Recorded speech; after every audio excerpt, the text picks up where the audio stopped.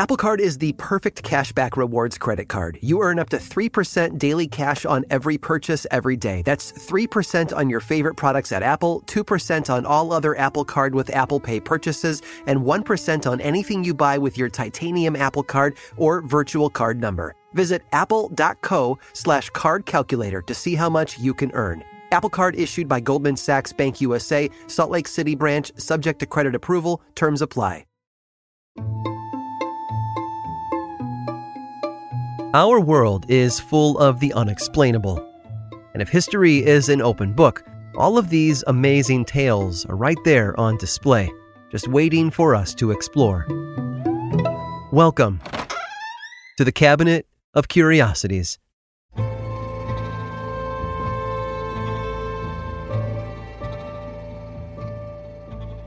His name was Pedro Gonzalez, and to some he was known as the Man of the Woods. No, he didn't live among the trees or off the grid. It was the mid-1500s. There was no grid yet. He was born in Tenerife, one of the Spanish Canary Islands off the coast of Africa. And he was a little strange. To those who knew him, he was a curiosity, unlike anyone they'd ever seen before. Pedro had a condition now known as hypertrichosis, although at the time, those who suffered from the condition were simply called wild men or animals. See, Pedro had hair. A lot of hair. I don't mean long locks like Rapunzel. Rather, his entire face and body, from his forehead to his toes, were covered with thick, dark hairs. Given the lack of human rights laws at the time, it wasn't long before young Pedro's condition made him a target for opportunistic kidnappers. He was taken from his home and thrown in a metal cage, where he was fed raw meat and kept like property. A pet. In fact, he was eventually sent to France as a gift for King Henry II's coronation in 1547. Once in France, things didn't go as expected. I mean, they couldn't have got much worse, but King Henry didn't react the way any other king might have. Rather than accept the gift and throw Pedro in a dungeon or parade him around the kingdom on a leash, he took mercy on the boy. He saw his humanity where others saw only an animal. And so the king decided to try something. He plucked the young man from his cage and had him educated by the best teachers in the land. In a not-so-benevolent gesture, he forced Pedro to use the Latin form of his name, Petrus Gonsalvus. He wore clothes of fine silk, ate delicious warm meals, and learned to speak, read, and write in 3 different languages. He had reached noble status without having been born or marry into it. Quite a feat for someone who, only years earlier, had been forced to eat raw meat in a cage where he slept. Unfortunately, no one else saw him as a nobleman. He still bore the symptoms of a man with hypertrichosis. Shaving didn't work, the hair just grew back. What's worse, Gonsalvus's adoptive father, King Henry, was killed in a jousting match 12 years after he'd taken the boy under his wing. Since he was still technically a gift for the king, he now became the property of the king's widow, Catherine de' Medici. Catherine didn't prove as generous as her late husband. She too had an experiment planned for Petrus, one that changed the lives of 2 innocent people in the name of morbid curiosity. Catherine wanted to know if Petrus and his wife could conceive children and pass on his condition. There was only one problem. Petrus didn't have a wife. Not to worry, though. Catherine was resourceful. She ordered the young daughter of one of her servants to marry him, and it didn't take long for the newlyweds to start a family. All in all, they had 7 children, 4 of whom were also born with hypertrichosis. The queen, needless to say, was thrilled her experiment had paid off. And yeah, the whole story sounds awful and cringeworthy. These were not civilized times, but in a way, some good did come of Petrus's change in status. His story was told for generations, and like with any story, it took on a life of its own. Soon, Petrus wasn't a medical anomaly, but a cursed prince, and his wife had turned into a villager held captive in a hidden castle. Eventually, someone wrote it all down. Someone named Gabriela Suzanne Barbeau de Villanueva. And that story she wrote became the origin for a tale we all know and love today. a tale as old as time, you might say. And that's right. Before talking teapots and dancing candelabras, there was Petrus Gonsalves and his wife Catherine, the real-life inspirations for Beauty and the Beast.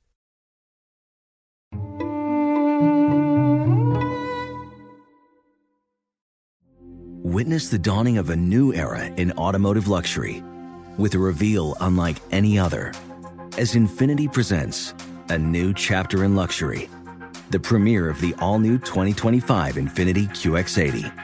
Join us March 20th live from the Edge at Hudson Yards in New York City, featuring an unforgettable performance by Grammy and Academy Award-winning singer, songwriter, and composer Jon Batiste. The all-new Infiniti QX80 is unlike any luxury SUV you've ever seen. Smart enough to anticipate your needs, even before you do. Every line, curve, and detail was thoughtfully crafted, so everything for every passenger feels just right. Don't miss it. Mark your calendars and be the first to see it March 20th at 7 p.m. Eastern, only on iHeartRadio's YouTube channel. Save the date at new-QX80.com. 2025 QX80 coming this summer. Okay, quick math. The less your business spends on operations, on multiple systems, on delivering your product or service, the more margin you have and the more money you keep. Obvious. But with higher expenses on materials, employees, distribution, and borrowing, everything costs more. So to reduce costs and headaches, smart businesses are graduating to NetSuite by Oracle. NetSuite is the #1 cloud financial system, bringing accounting, financial management, inventory, HR into one platform with one source of truth. With NetSuite, you reduce IT costs because NetSuite lives in the cloud with no hardware required, accessed from anywhere. You cut the cost of maintaining multiple systems because you've got one unified business management suite. And you're improving efficiency by bringing all your major business processes into one platform, slashing manual tasks and errors. Over 37,000 companies have already made the move. So do the math. See how you'll profit with NetSuite. Now through April 15th, NetSuite is offering a one-of-a-kind flexible financing program. Head to netsuite.com/stereo right now. netsuite.com/stereo. netsuite.com/stereo.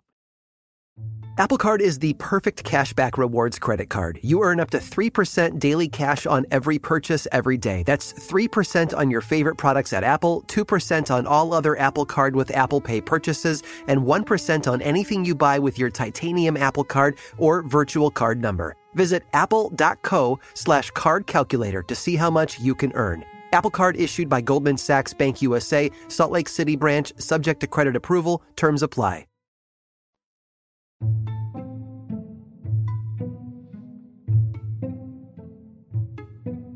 It's hard to accept when a loved one passes away. It can seem like they're not really gone, like they're still there with us as we process our grief. Ever since ancient Egypt, death has been treated as a kind of temporary status, as though the body had merely been a vessel for an immortal spirit to move on to the afterlife.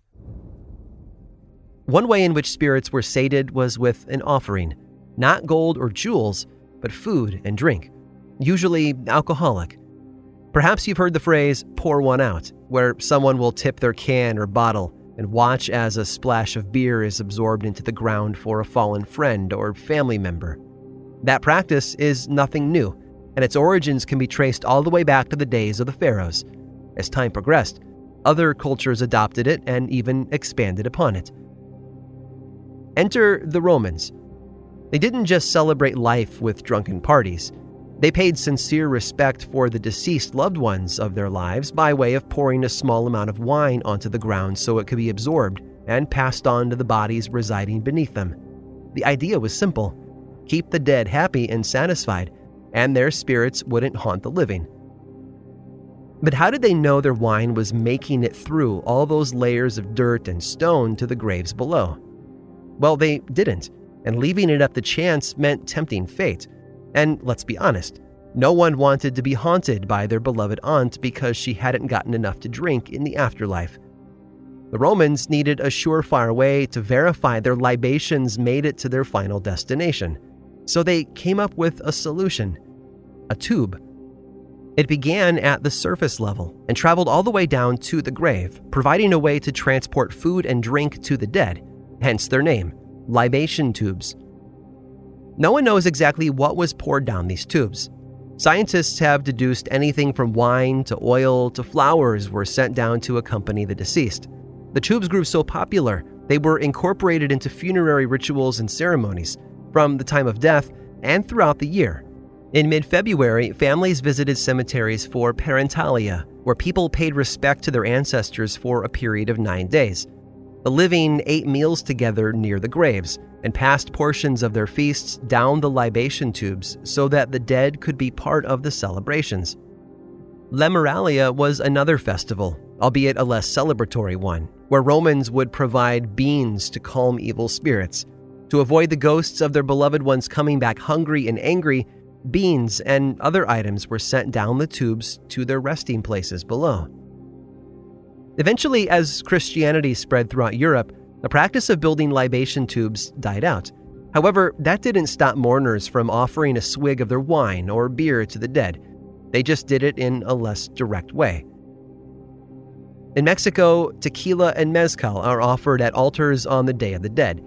In Russia, vodka isn't only poured over the grave, but a glass is covered with black bread while mourners celebrate the life of the deceased. Taoists believe that when a person dies a violent death, their spirit roams around in something called the realm of the hungry ghosts. During the 7th month of the Chinese calendar, the realm opens, and the ghosts within find their way to Earth in search of revenge. Taoists then offer gifts and food to these ghosts as part of a large feast meant to coax them back to where they came from. But Tibetan Buddhists might have the most extreme practice of all, one steeped in a deep reverence for the dead and all they accomplished during their life. A cup called a kapala is crafted from a human skull and decorated with precious jewels. The cup is then filled with dough cakes shaped like human eyes, ears, and tongues, as well as a liquid of some kind, sometimes alcohol, but oftentimes blood, and then offered to malevolent deities. Only the spiritual leaders who have achieved a level of expertise above all others may drink from the kapala, as it's believed that along with the liquid inside, the knowledge of the skull's former owner is passed along to the drinker. So, the next time you have a drink or celebrate something with a big meal, pause for a moment and reflect on the past. Some people, it seems, don't drink to forget. They drink to remember. I hope you've enjoyed today's guided tour of the Cabinet of Curiosities. Subscribe for free on Apple Podcasts or learn more about the show by visiting curiositiespodcast.com. This show was created by me, Aaron Mahnke, in partnership with How Stuff Works. I make another award-winning show called Lore, which is a podcast, book series, and television show, and you can learn all about it over at theworldoflore.com. And until next time, stay curious.